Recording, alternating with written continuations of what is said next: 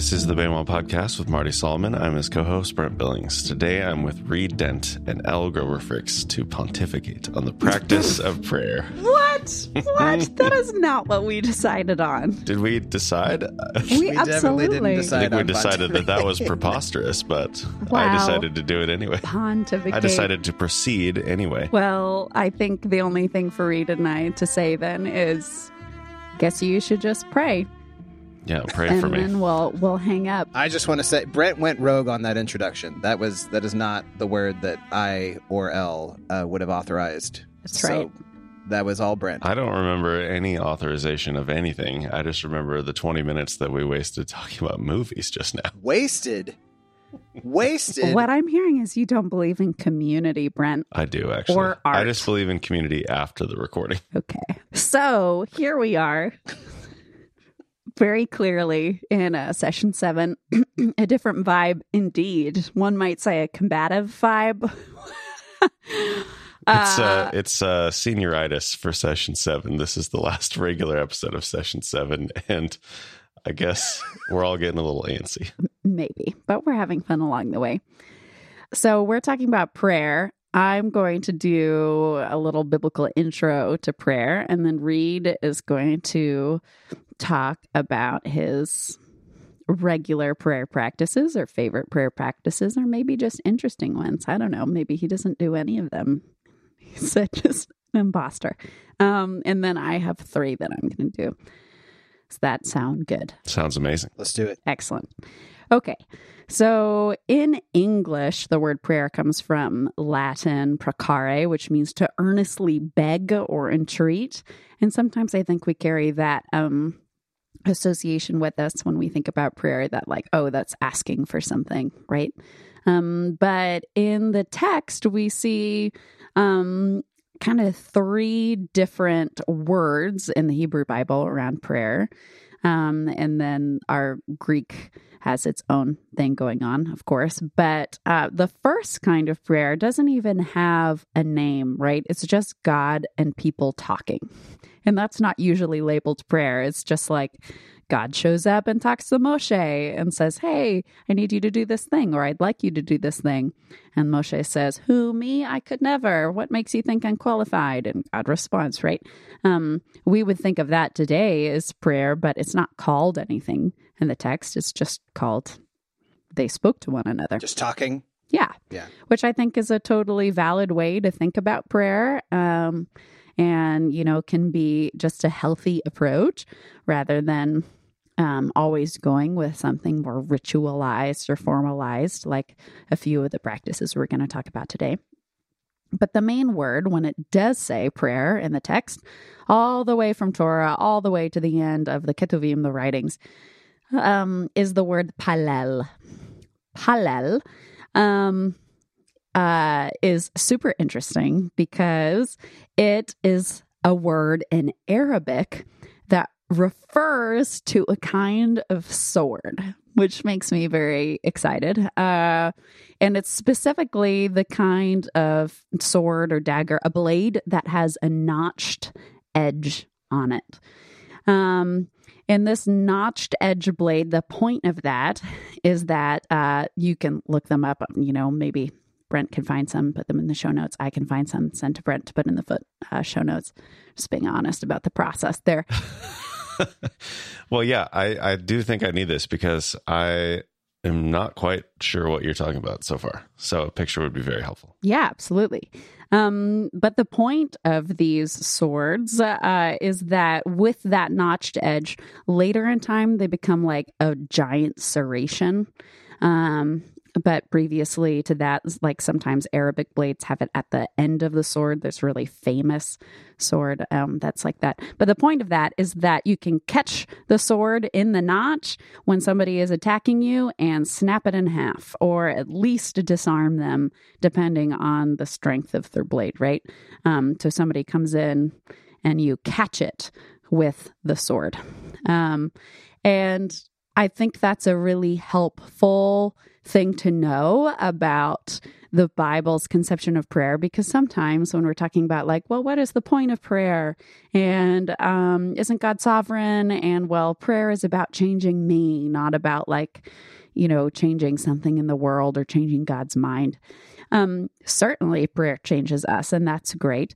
But in the biblical conception of prayer, it's when something is coming, something is happening, and you intercede and catch it with your sword and turn it away or disarm it or even break that blade, which is much more active than we might imagine the just kind of meditative, chill energy that sometimes we associate with prayer.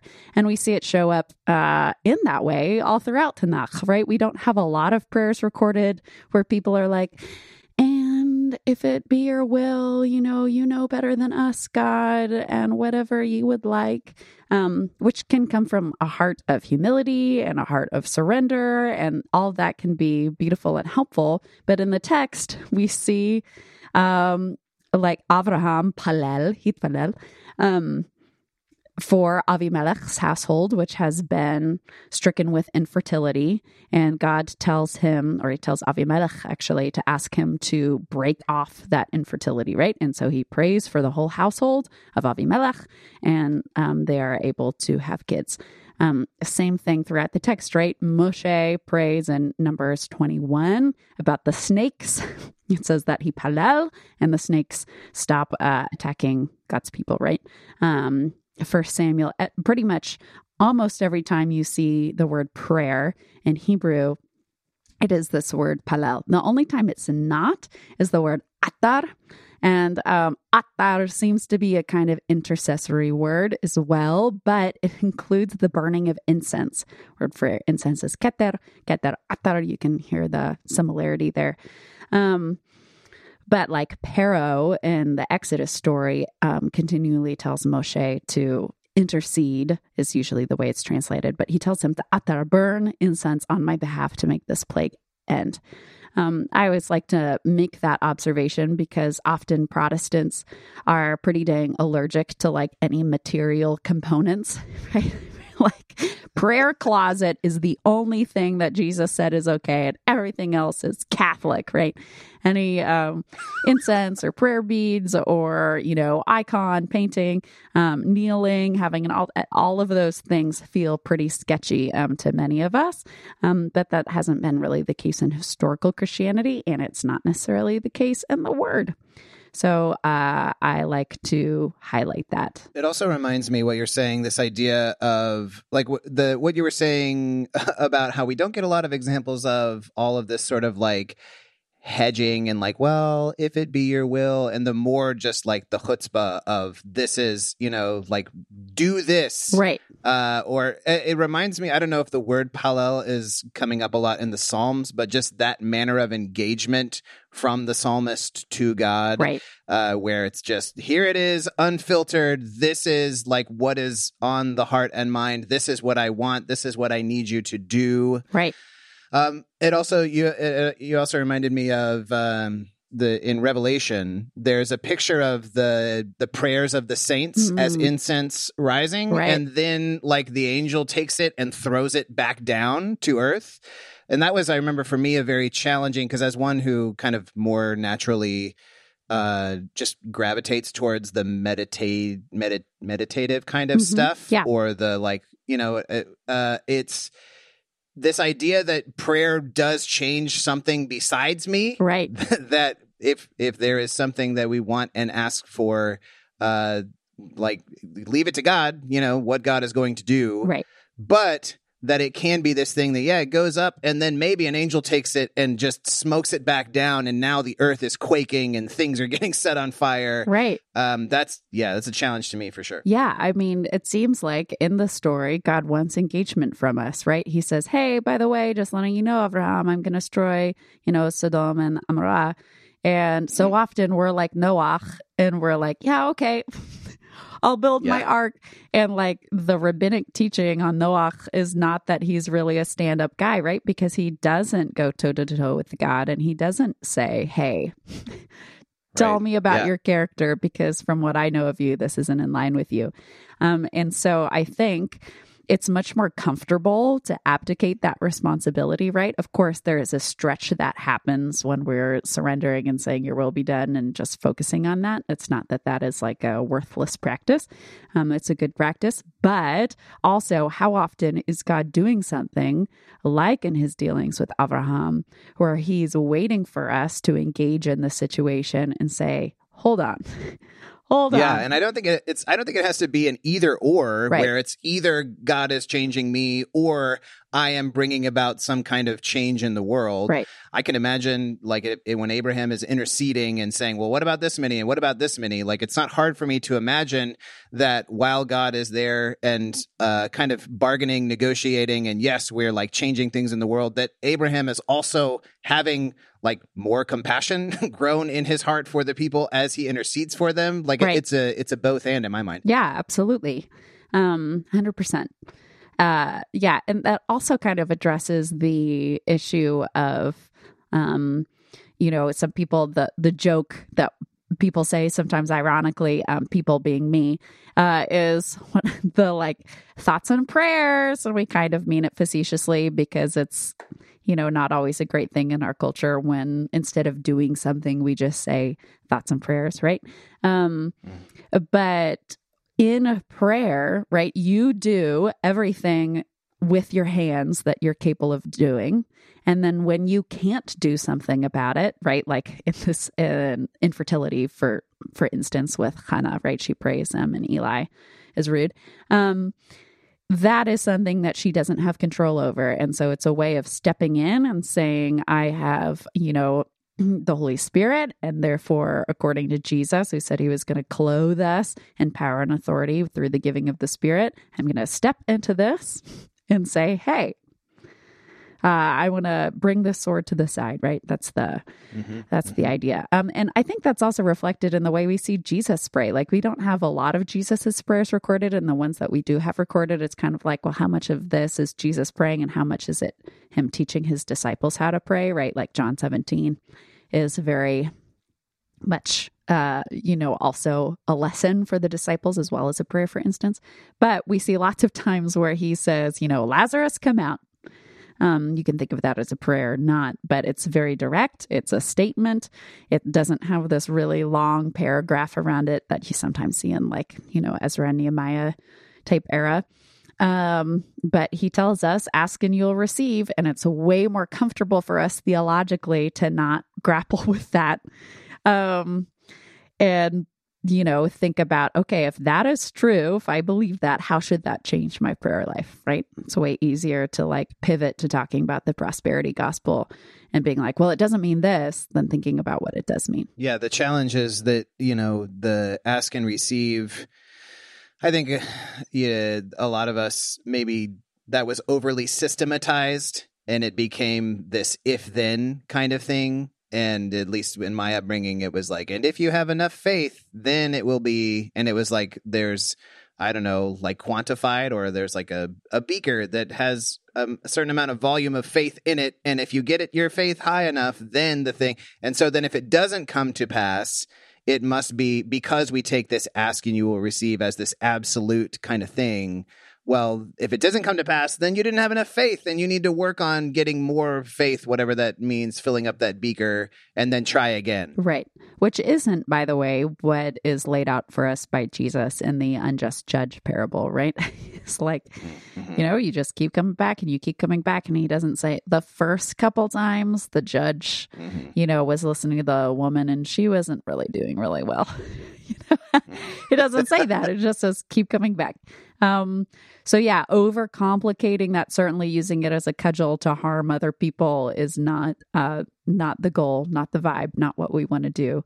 But with all that in mind, that doesn't mean we want to throw out that verse because it makes us uncomfortable or it makes us question some things. Right? We want to take the text as it is, and find what good there is in it even if it's been used so poorly in many of our lives. Right. Yeah. Well, I think we're going to have a presentation for this episode. I honestly don't even know how we got away with it last episode, not having one, but between the sword and the Hebrew words and who knows what else may come, I think we're going to have a presentation for this. So I love a good sword presentation. yeah, well, I still don't understand what you're talking about because I found a lot of different stuff, and it seemed like the stuff that I'm kind of picturing in my mind from what you said is like much more recent sword stuff. So I don't know. Yeah. We'll find something. You'll see what Elle is talking about. Indeed. We can all be illuminated together. That's right. Yeah. I have a pretty significant background in fencing, if you didn't know. So that's kind of my area of expertise. Yes. Very formational time. All right, Reed. What do you got? We're going to talk about some prayer practices? Yeah. Yeah, let's do it.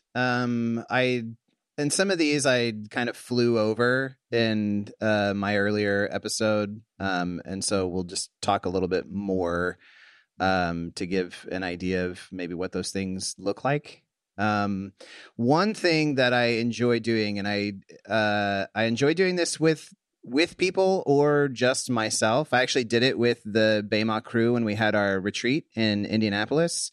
Man, that was an awesome time. Let me just set the stage a little bit. I want to talk. So we did a prayer labyrinth. Mm-hmm. And a prayer labyrinth is something that is active. It's engaged. You are moving yourself through a labyrinth by doing these kind of like winding path that snakes its way back and forth toward the center of a circle.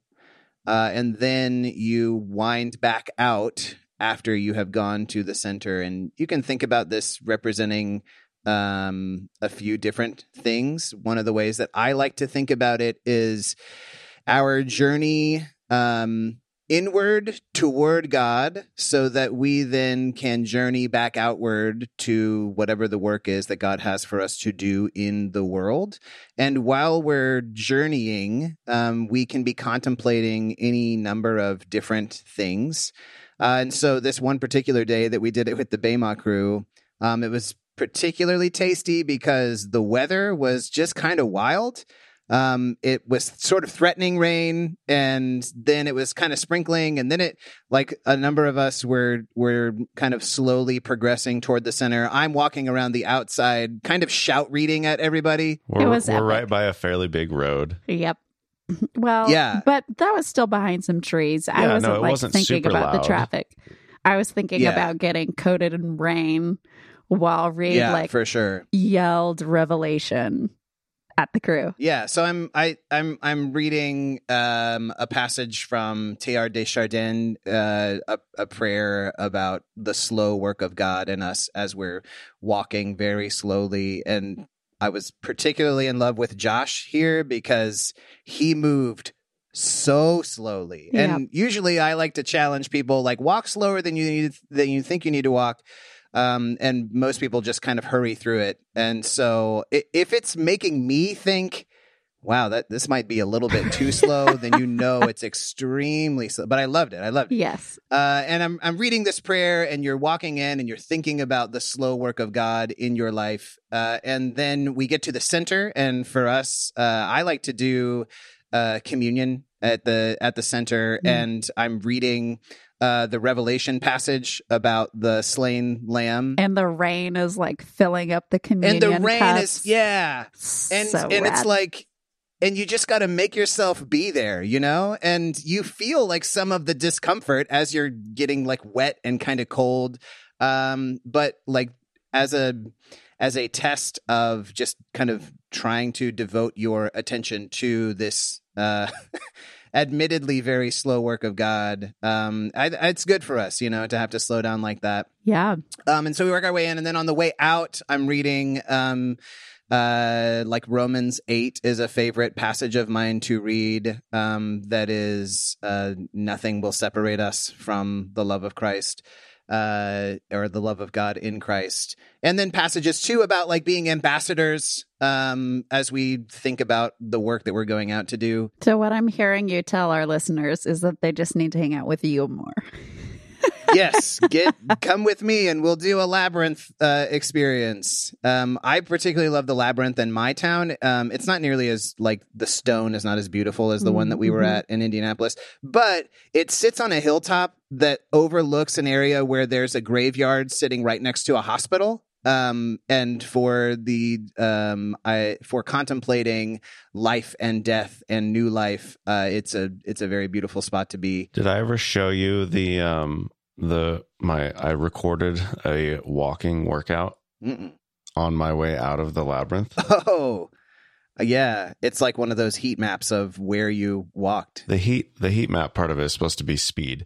The circles were so tight that it's not really like a great representation of what happened. Yeah. But yeah, it was pretty cool. And because we have a presentation, I'm going to include some photos of this thing so people can see what we're talking about. You can probably like figure out based on where all the stops are, where Joshua is, our Yoda of our no. team. I very intentionally walked first when on the exit because I wanted to, because I knew it would have a hard time recording it already, and so I wanted Brent to not wasn't have to comfortable making space for the work of the Spirit. That's is right. What I'm hearing you say. Right. I was very uncomfortable. It's great. Here's a really good one though that anybody can do. If you have a prayer labyrinth around you, and you can Google like prayer labyrinths and wherever you live, and you can draw one in the dirt. You can draw one in the dirt, but sometimes like churches will have them, or universities even have them on their campuses sometimes. So you can try to find one close to you. I love just the Jesus prayer, Lord Jesus Christ, Son of God, have mercy on me, a sinner. It's very rhythmic. It's very simple. You can memorize it. It communicates a lot of very deeply true and good things about us and God and Jesus. And so as you walk, and again, to like drive this home in a bodily sense, one thing that we do at CCF is you kind of just pound your chest gently, like you thump your chest with your fist. As you say, Lord Jesus Christ, Son of God, have mercy on me, a sinner, which is coming from it's a adaptation of the parable that Jesus tells about the Pharisee and the tax collector who go up to the temple to pray. Right. So yeah, do that. It's just a way to get you moving and get your body connected with the idea of your life's journey toward God and out from God into the world. So prayer labyrinths, I love. Another prayer practice that I like to do with people, and I mentioned this before, I'll go into a little bit more detail about it now, is something that I got from Henry Nouwen. And we linked that in the last show that we did, I think, the Spiritual Direction book. And it's just the prayer of the beloved. And it's a very simple thing that you don't need me or somebody to guide you through it. It's easy to remember. It's in 3 parts. The first part is, Jesus, you are the beloved. That's what it's almost like a mantra that you're repeating at your own pace. You might say it quickly. You might say it slowly. And I would say take 5 minutes for each section. So this will take 15 minutes of your day. And what I like to do, so the first part is Jesus, you are the beloved. The second part is Jesus, I am the beloved. And the last part is Jesus, we all are the beloved. And just what's going through my mind when I'm doing this, Jesus, you are the beloved, is I'm imagining scenes from the Gospels, stories about Jesus doing things or saying things or going places. And I'm just kind of letting my mind bounce from one to the next. I'm not trying to recall any particular one. I'm just trying to stay in that kind of gospel zone. And when I have a picture of Jesus in whatever scene or setting it is, once that kind of crystallizes for me, I say, Jesus, you are the beloved, and then let my mind go to a different one. And so maybe I'm starting with the baptism, and then I'm going to like the wedding, or I'm going to Jesus teaching on the hillside, the Sermon on the Mount, or whatever. Jesus, you are the beloved. Jesus, you are the beloved. Then the next part, what's going through my head, usually this is the hard one for me. Jesus, I am the beloved. I think a lot of us have a lot of theological baggage that wants to make sure that you understand something else about yourself more fundamentally than that you are the beloved. Like, you are a sinful piece of garbage. And so, have mercy on me, a sinner. Right. But there's this part of me when I do this prayer that wants to be like, yeah, but all of these other like ideas, theological ideas, or just my own experience of myself that is, well, you're also, you're insecure, you're a coward, you're a fraud, you're a whatever, all of these different things that some of us think. And so I try to not, not think those things, but just when various, like, if accusations is what I'll call them, like, come to mind, then that's when I say, Jesus, I am the beloved. And sometimes I'm kind of willing myself to believe that. And yeah, there's the tension of Lord Jesus Christ, Son of God, have mercy on me, a sinner. And then the Jesus, I am the beloved. And like prayer is a way that we can learn to hold those two things together. Yeah. I mean, and I think it's also worth noting if somebody's out there and you are a person who has a lot of reticence to that part of the prayer, that's an interesting thing to observe, non-judgmentally being like, wow, it's a struggle for me to hear myself say, I am loved by God. That's kind of one of the main messages of the Gospels, that no matter what we've done or where we've been or the things that we just did, yet we are still loved by God. And so I affirm that is a good practice, especially perhaps if it's a stretch for some of us to meditate on. Yeah. And then the last section is Jesus, we all are the beloved. And so like if I am the beloved for everything I know about my own self, then certainly this must be true of everyone else as well. And usually what's going through my mind with this part, as I'm just saying kind of slowly over and over, Jesus, we all are the beloved, I picture a revolving door, like in a hotel lobby. And it's kind of turning, and then somebody comes through that door, and I don't know who it's going to be. And sometimes it's somebody that I talked to like yesterday. And then sometimes I have these weird experiences where somebody pops into my head that I haven't seen or thought about for years. Maybe it was a student that was on our ministry a long time ago, or somebody I went to high school with forever ago, or whatever the thing. But just, when they come through that door and I see them in my imagination, I say, Jesus, we all are the beloved. And this is where it comes into contact with the actions that I do. And so sometimes if somebody comes to mind, maybe from a few years ago, let's say, I want to do something with that. Maybe there's a reason why that person is being called to mind as the beloved of God. And so maybe I'll reach out to them if I haven't talked to them in a while, and I'll just say, hey, you crossed my mind, or I was praying for you, depending on how I think they might hear that. And, then we reconnect, and maybe and it's not always like this kind of like goosebumps, like, holy cow, I needed to hear from somebody right now. And so isn't that like magical and amazing? Like, it's not always like that. But sometimes it is. But sometimes it is like that. That's true. And people say, wow, that's the craziest thing. Like, this is what's going on, and I haven't told anybody or about that, but it's really good to be like comforted and encouraged, or whatever the thing is. So this is a contemplative kind of prayer practice, the prayer of the beloved, that then can become like a ground for action, like to spring from. And so again, that's Jesus, you are the beloved. Jesus, I am the beloved. Jesus, we all are the beloved. Mm. And you can do that alone, or you can do it with people, with somebody kind of leading you through the different stages. Yeah. Richard Foster has a prayer, which I referenced him in the last episode as well, because he's great. He's got so many good books. But he has a whole book on prayer, which has like 20 different kinds of prayer in it. I think it's maybe 25, which can just be a really fun exercise, trying out a different one every week or every day in a month, have a month of prayer. Anyway, totally recommend. But he references cloak prayers, where you just imagine as you're going along, or sometimes I'll do it while I'm driving, of just throwing the love of God over people's shoulders as they walk by you, of just being like, you are divine creation of the Most High. You are loved by God. You are loved by God. And imagining that visually settling over people.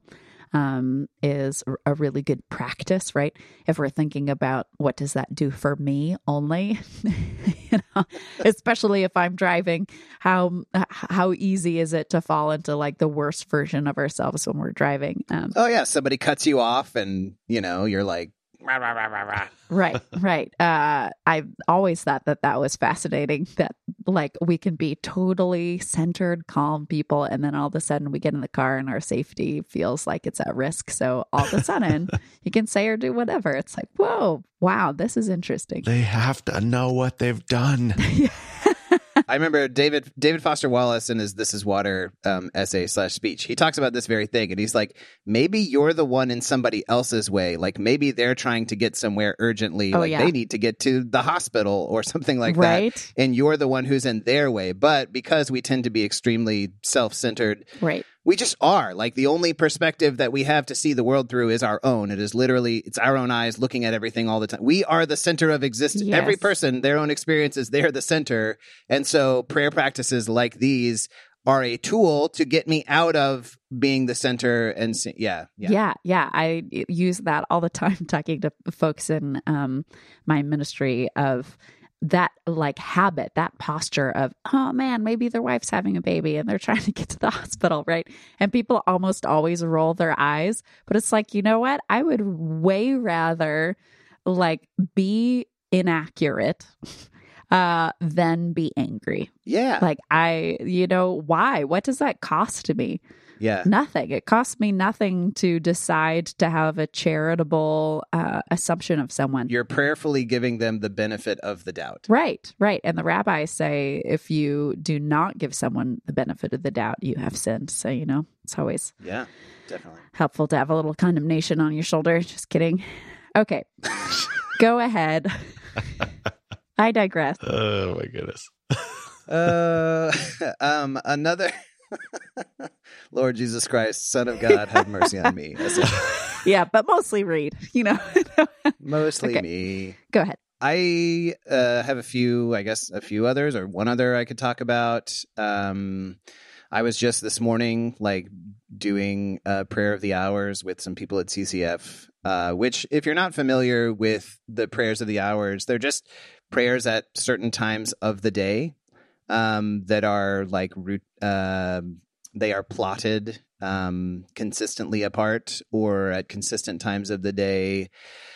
And if that sounds weird or Catholic, I will just ask you to consider this. Do you need God's help to get through the day? Do you require the strength, or do you possess the required strength to carry out all that God might ask of you in a day? And I will go ahead and be the first to say, no, I do not.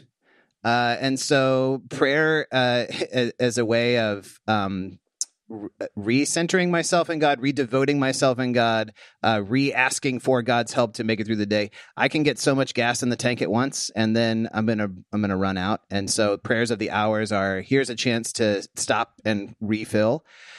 And so any good prayer book will have a morning prayer and a midday prayer and an evening prayer. And the focus of those is a little different. Typically, the morning prayer is a prayer of petition, asking for strength and clarity and faithfulness to go about whatever God's work is for the day.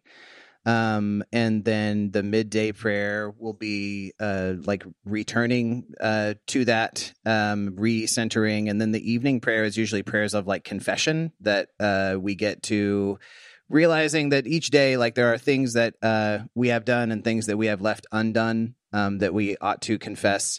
And then asking for protection through the night, which is really relevant for some people. Some people have a very hard time making it through the night because they are beset by fear or anxiety, or I don't know if you know this or if you have this experience, but there's something about the nighttime hours, the late hours, where anxieties and fears tend to be exaggerated and multiplied. If I think of something in the daytime hours, I can think about that same thing at night. And during the day, it doesn't really bother me or worry me. But at night, it kind of gets out of control. So our prayers of the evening or heading into the dark hours of the day center also around asking for protection from those kinds of things. So prayers of the hour is just routine throughout the day, stopping at those various times. And it can be like we tend to do it around meals. So breakfast and lunch and dinner. But then there are also like actual specific times that people will follow of like 6 o'clock and 9 o'clock and noon and 3 and 6. So anyway, there are various good ones. The ones I'm using right now are actually from Every Moment Holy, which has a morning, midday, and evening. So I would recommend Every Moment Holy for that. I think I texted you after I listened to your episode. To Bless the Space Between Us by John O'Donohue is also another good one that has regular prayers. Which I have coming to me in the mail anytime now. So Thank you for the recommendation. Yeah. Thanks to your recommendation, I now read from scripture every morning to my 2.5-year-old who has not I don't know, he hasn't developed the strategies yet that your sons have. I'm trying to hide it.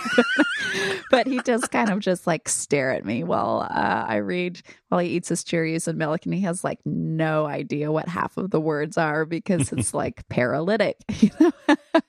So, Totally. Not even a children's Bible, but just doing it anyway. And, stuff is sewing in there. Man, and as a practice of scripture and prayer, it's hard to get used to, even for adults, this idea of, okay, we're just going to read this and then we're not going to break it down and analyze it and dissect it. Right. And I think there's a time and a place for that kind of reading, but the kind of reading that is just, we are hearing the words of scripture and trying our best to pay attention to it. Right. And nothing else. I think that is very valuable and bears its own kind of fruit. Absolutely. Totally agree. Yeah. Sometimes, as if I've been doing this for longer than a week and a half in my long history of following your advice, I'll just do one summary sentence at the end of a pericope to be wow, it sounds like Jesus really loved those people, huh? And he'll be like, yeah, absolutely. Yeah, mommy. Cool. And then it's crazy what'll stick, so we've been doing it with our boys for quite a while, and sometimes it really just seems like nothing is happening. Right. You're just eating your cereal, and then we finish reading, and then you get up and go get dressed and brush your teeth and get ready for school. But then they will recall things from months ago that was, it was that story with Jesus and the paralyzed guy or something like that. Right. And so it is doing its work of nesting down in the heart somewhere. Yeah, totally. I totally trust that and believe that. So thanks for sharing these. Yeah. Well, I'm glad you're doing that. Yeah. Yeah, me too. Okay. Should we move on to some of your prayer practices? Sure. I mean, so I also did my regular disciplines, and I shared most of the stuff, not all of it, but a couple more that I really enjoy. And they might not be daily, like I talked about my daily disciplines in the last episode. But the first one that I want to mention kind of reminds me of what you were talking about, of the checking back in that happens when you're praying through the hours. But it's the prayer of examine from the Ignatian community. And if you're not familiar with the prayer of examine, it's the idea that at fixed points throughout the day, you stop and you examine. It's spelled different. The name of the prayer. The name of the prayer is spelled EXAMEN.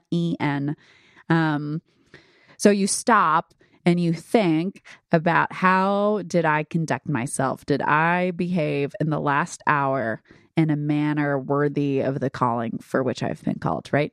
And that can feel pretty scary. Yeah, I don't know about that. Because then I might have to do something about that. Right. But it is adrenaline shot in the leg toward maturity, right? Even if the only thing you cultivate is greater awareness and humility, that's a huge win in my book of wow, even if you weren't doing anything in the last hour, wow, I just spent an hour not really doing anything. Might not have actively sinned or done something wrong, but that's also a great thing to be aware of. But there's other ways of thinking about the examine, in the space. If you have done something that's like, oh, I would have rather not have spoken to that person that way or thought that about this situation. That's an opportunity, right? Like with the now in prayer to take with an open hand. I did sin. I did fall short of my calling, of my true identity in Christ. And now I get to also receive the love of God in that moment, right? And so it's a reminder throughout the day, not just like, oh yeah, I'm loved by God, that's who I am, which is a huge thing for many of us to even like rest in that space throughout the day, but also bringing to that our humanity, right? Be like, sure. Oh boy, I am in need of the love of God, and it's like a portal, an access point to receive that love in a tangible way. So as you go through this process, unless you're someone who really struggles with negative self-talk, and then it might be even hard to receive that love, but some exposure therapy maybe, it ends up being a scrutiny of lovedness, right? Wow, I totally should have been more present with my kids when they were trying to tell me about something and I was more focused on my phone or whatever. That's a moment to receive the love of God that He says, that's not who I am, and that it is possible for me in Him to do a better job next time, right? Throughout the day. So that's a really tangible practice. You can set alarms on your phone. I would set it to a non-annoying alarm sound. George prays. George prays the stuff. Hours. Right.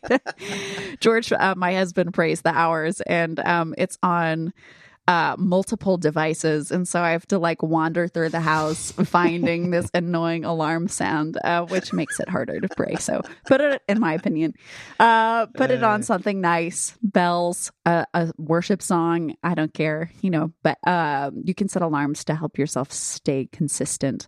The hardest thing about that is remembering to actually do it rather than just like diving for your pocket or your phone or to find where your alarm is. Does anybody buy custom ringtones anymore?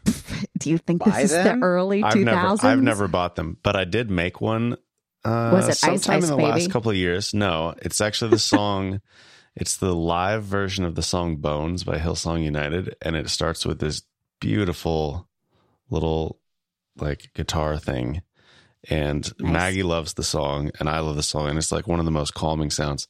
So does my ringtone for Maggie, which I don't hear very often because my phone's usually on silent. But right, yeah, you could like, pick a good song. It is a convoluted process to make your own ringtone, but if you want to go to the trouble of it, but make something that's going to stir your soul to examine yourself. Right, unless you really love it and you're afraid of it, generating hatred in your heart. That's true, yeah. It's really easy to make alarms. You can connect it to Spotify really easily and pick something nice. Okay, so that's the prayer of examine. I wouldn't necessarily jump into it again if you're a person who has a lot of anxiety or a lot of negative self-talk or a lot of doubt. That might be kind of paralyzing, but you could do it kind of in the way that Reed's wife does about like, how have I seen God show up for me in the last hour, right? Instead of just a day. For sure. Where is God speaking to me? You can use the same structure, but ask different questions. The Ignatian police will not come and tell you you're doing it wrong. As far as I know. Have you ever had a run-in with the Ignatian police before? Yeah, actually it was Andrew Garfield from Silence just showed up. So see, it's Ignatian. Okay. Great movie. Everybody go watch Silence. It really is. We could probably talk about it for a half an hour. Okay. Second prayer practice. I'm only going to talk about 3 that I find helpful is centering prayer. Sometimes it's called grounding prayer. Sometimes it's called contemplative prayer. If you read enough prayer books, you'll find that people have really similar practices, but they might name them different things. And in centering prayer, or any of the other names for it, it has some overlap with meditation, but the idea is you get still and you get quiet and you focus on your breath. And with each in-breath, you pick something to repeat. That can be the sinner's prayer, but it can be shorter, right? I'm the beloved's and the beloved is mine. It can be, the Lord is my shepherd, I have no lack. Any of those type short things that you can fit in the space of an in-breath, out-breath. I abide in him and he abides in me. That gets kind of Star Wars Rogue. What Rogue One? You can feel like that guy. What's his name with the long staff who runs into battle? I'm one with the Force, and the Force is with me. Yes, you can totally use that. That's guy. Totally stolen from excellent religious tradition. So steal away. Don't necessarily run into battle blind, but anyway. That's like my favorite part of that movie. I don't love that movie, but now we're really generating. Sounds like we're just talking about movie. We need to start following Elle on Letterboxd as well. Oh, no, don't do that. I like my anonymity. Wow, I can't say anonymity, but I like it. The character's name is Chirrut. Chirrut. Okay, great. Boy, I do love that movie, just for the record. Just, putting that out there. Well, a diversity of opinions is within this podcast. That's right. That's okay. That's right. It's not bad. Okay, prayer. So you pick a line, any line you want, steal from Star Wars, steal from, anywhere in scripture, steal your own little formula. You'll probably be okay and not accidentally commit heresy. It'll probably be fine. And you think that or whisper that or whatever to yourself on your in-breath and your out-breath. And you can pick a number of times to do that for with your eyes closed as you just center into yourself. St. John of the Cross calls that bringing the house to stillness. He says it better than I am saying it now, but it's a quote like that, and it's much better. But the idea is it's hard to hear from God. It's hard to focus all of our being and all of our life on God when we're kind of jogging through stuff. Speaking of jogging, you can also do this while running if you're a person who you cannot handle just sitting there. Maybe that's for a different stage of life or maturity to be able to have that stillness. But I used to be a long distance runner, and I would just pray or recite hymns the whole time I was running. It was great because there's a rhythm to it, kind of like with the prayer labyrinth. But just the same thing over and over and over to try to fight against, the monkey mind, the Buddhist community calls it, when your mind's just like, bah, bah, bah, bah, and we have so many things to do, and don't forget to do this later, and go get the groceries, and blah, blah, blah, blah, all of that. It's a way to kind of try to drown out through calm repetition the endless, unceasing beat of the waves of the world upon our soul. And you can also think of it after you've kind of cleared that out and you're in more of a still, calm space, right? Be still and know that I am God. From that center, then thinking about just spending time with God, not meditating on God with a bunch of analysis or a list, but just kind of like you were saying, Reed, about picturing him in different places. It's a kind of Lectio Divina practice a little bit there, imagining you're in the space. What does it smell like? What does he look like other than Jonathan Roumie? Jokes. What kind of sounds do I hear? You can do that kind of thing, which gets into imaginative prayer, which is the thing I want to talk about next.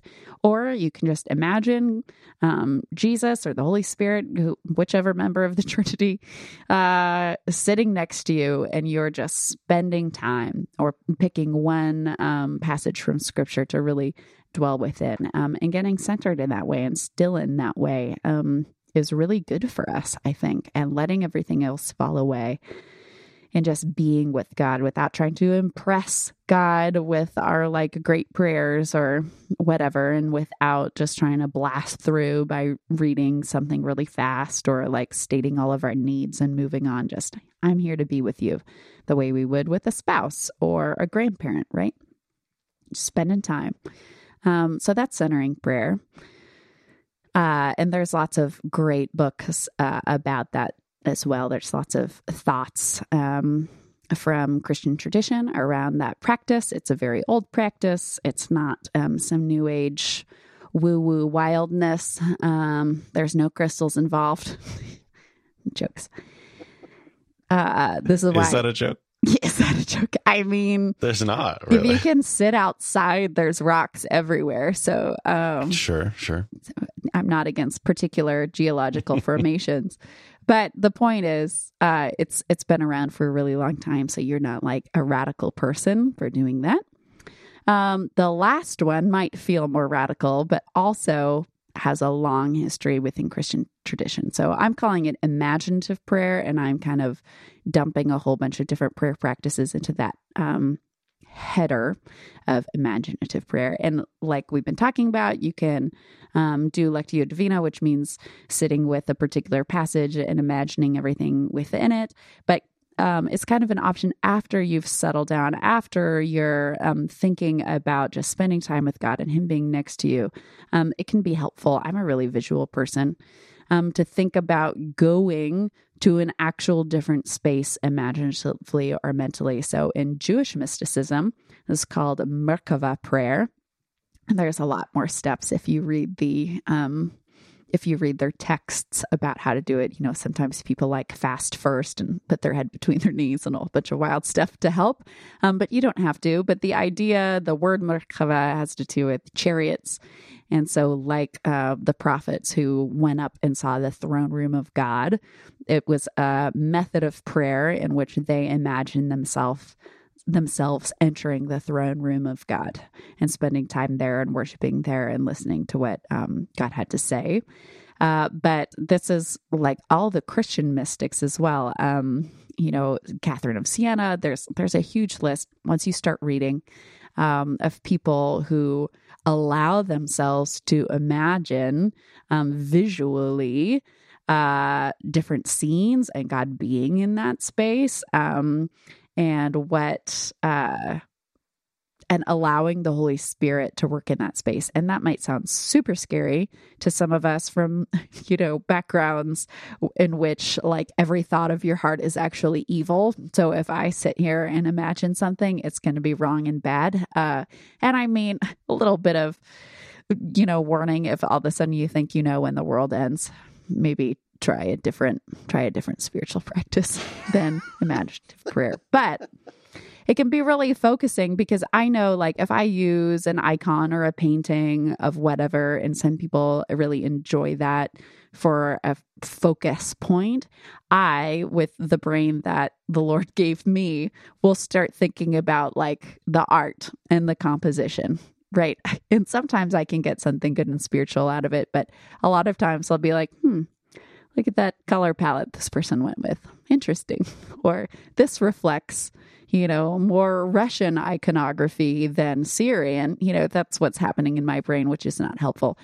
So closing my eyes, thinking of a favorite space, like they tell you in the secular world, like your favorite beach or whatever, forest, cliffside, I don't care. Imagining being there focuses me on just spending time with the Lord in a way that if I'm talking the whole time, I'm just not like apprehending the face of Jesus in the same way that I am if I engage in imaginative prayer. Yeah, I feel like the as time has gone on for me, not speaking has become a bigger part of prayer. Mm-hmm. Not just rambling on, like what you're saying, not just like always having something to say, but instead like using silence, stillness, imagination, to I mean, how else? Well, I guess there are other ways, but part of my thought is how else do we know the presence of God than by imagining it in some way, shape, or form? Like we don't see it. Like imagination is required, which means like stillness and not saying anything. I don't know what you're talking about. Whenever I pray, an actual pillar of fire and cloud appears in front of me. Wow. I have a lot to learn. I have a lot to learn from you. Oh, boy. Can you teach us how to do that? Absolutely. No problem. show up at 7 a.m. at my house. I don't know what's going on in the Midwest, Reed, but around here we've got pillars of fire all over the place. We don't really need any more of that. That's actually true. Yeah. Unfortunately is the case. The sound I feel like I'm just walking around in fire all the time. It's 100 billion degrees here. Okay, there is that really beautiful story. Hold on. I've got this.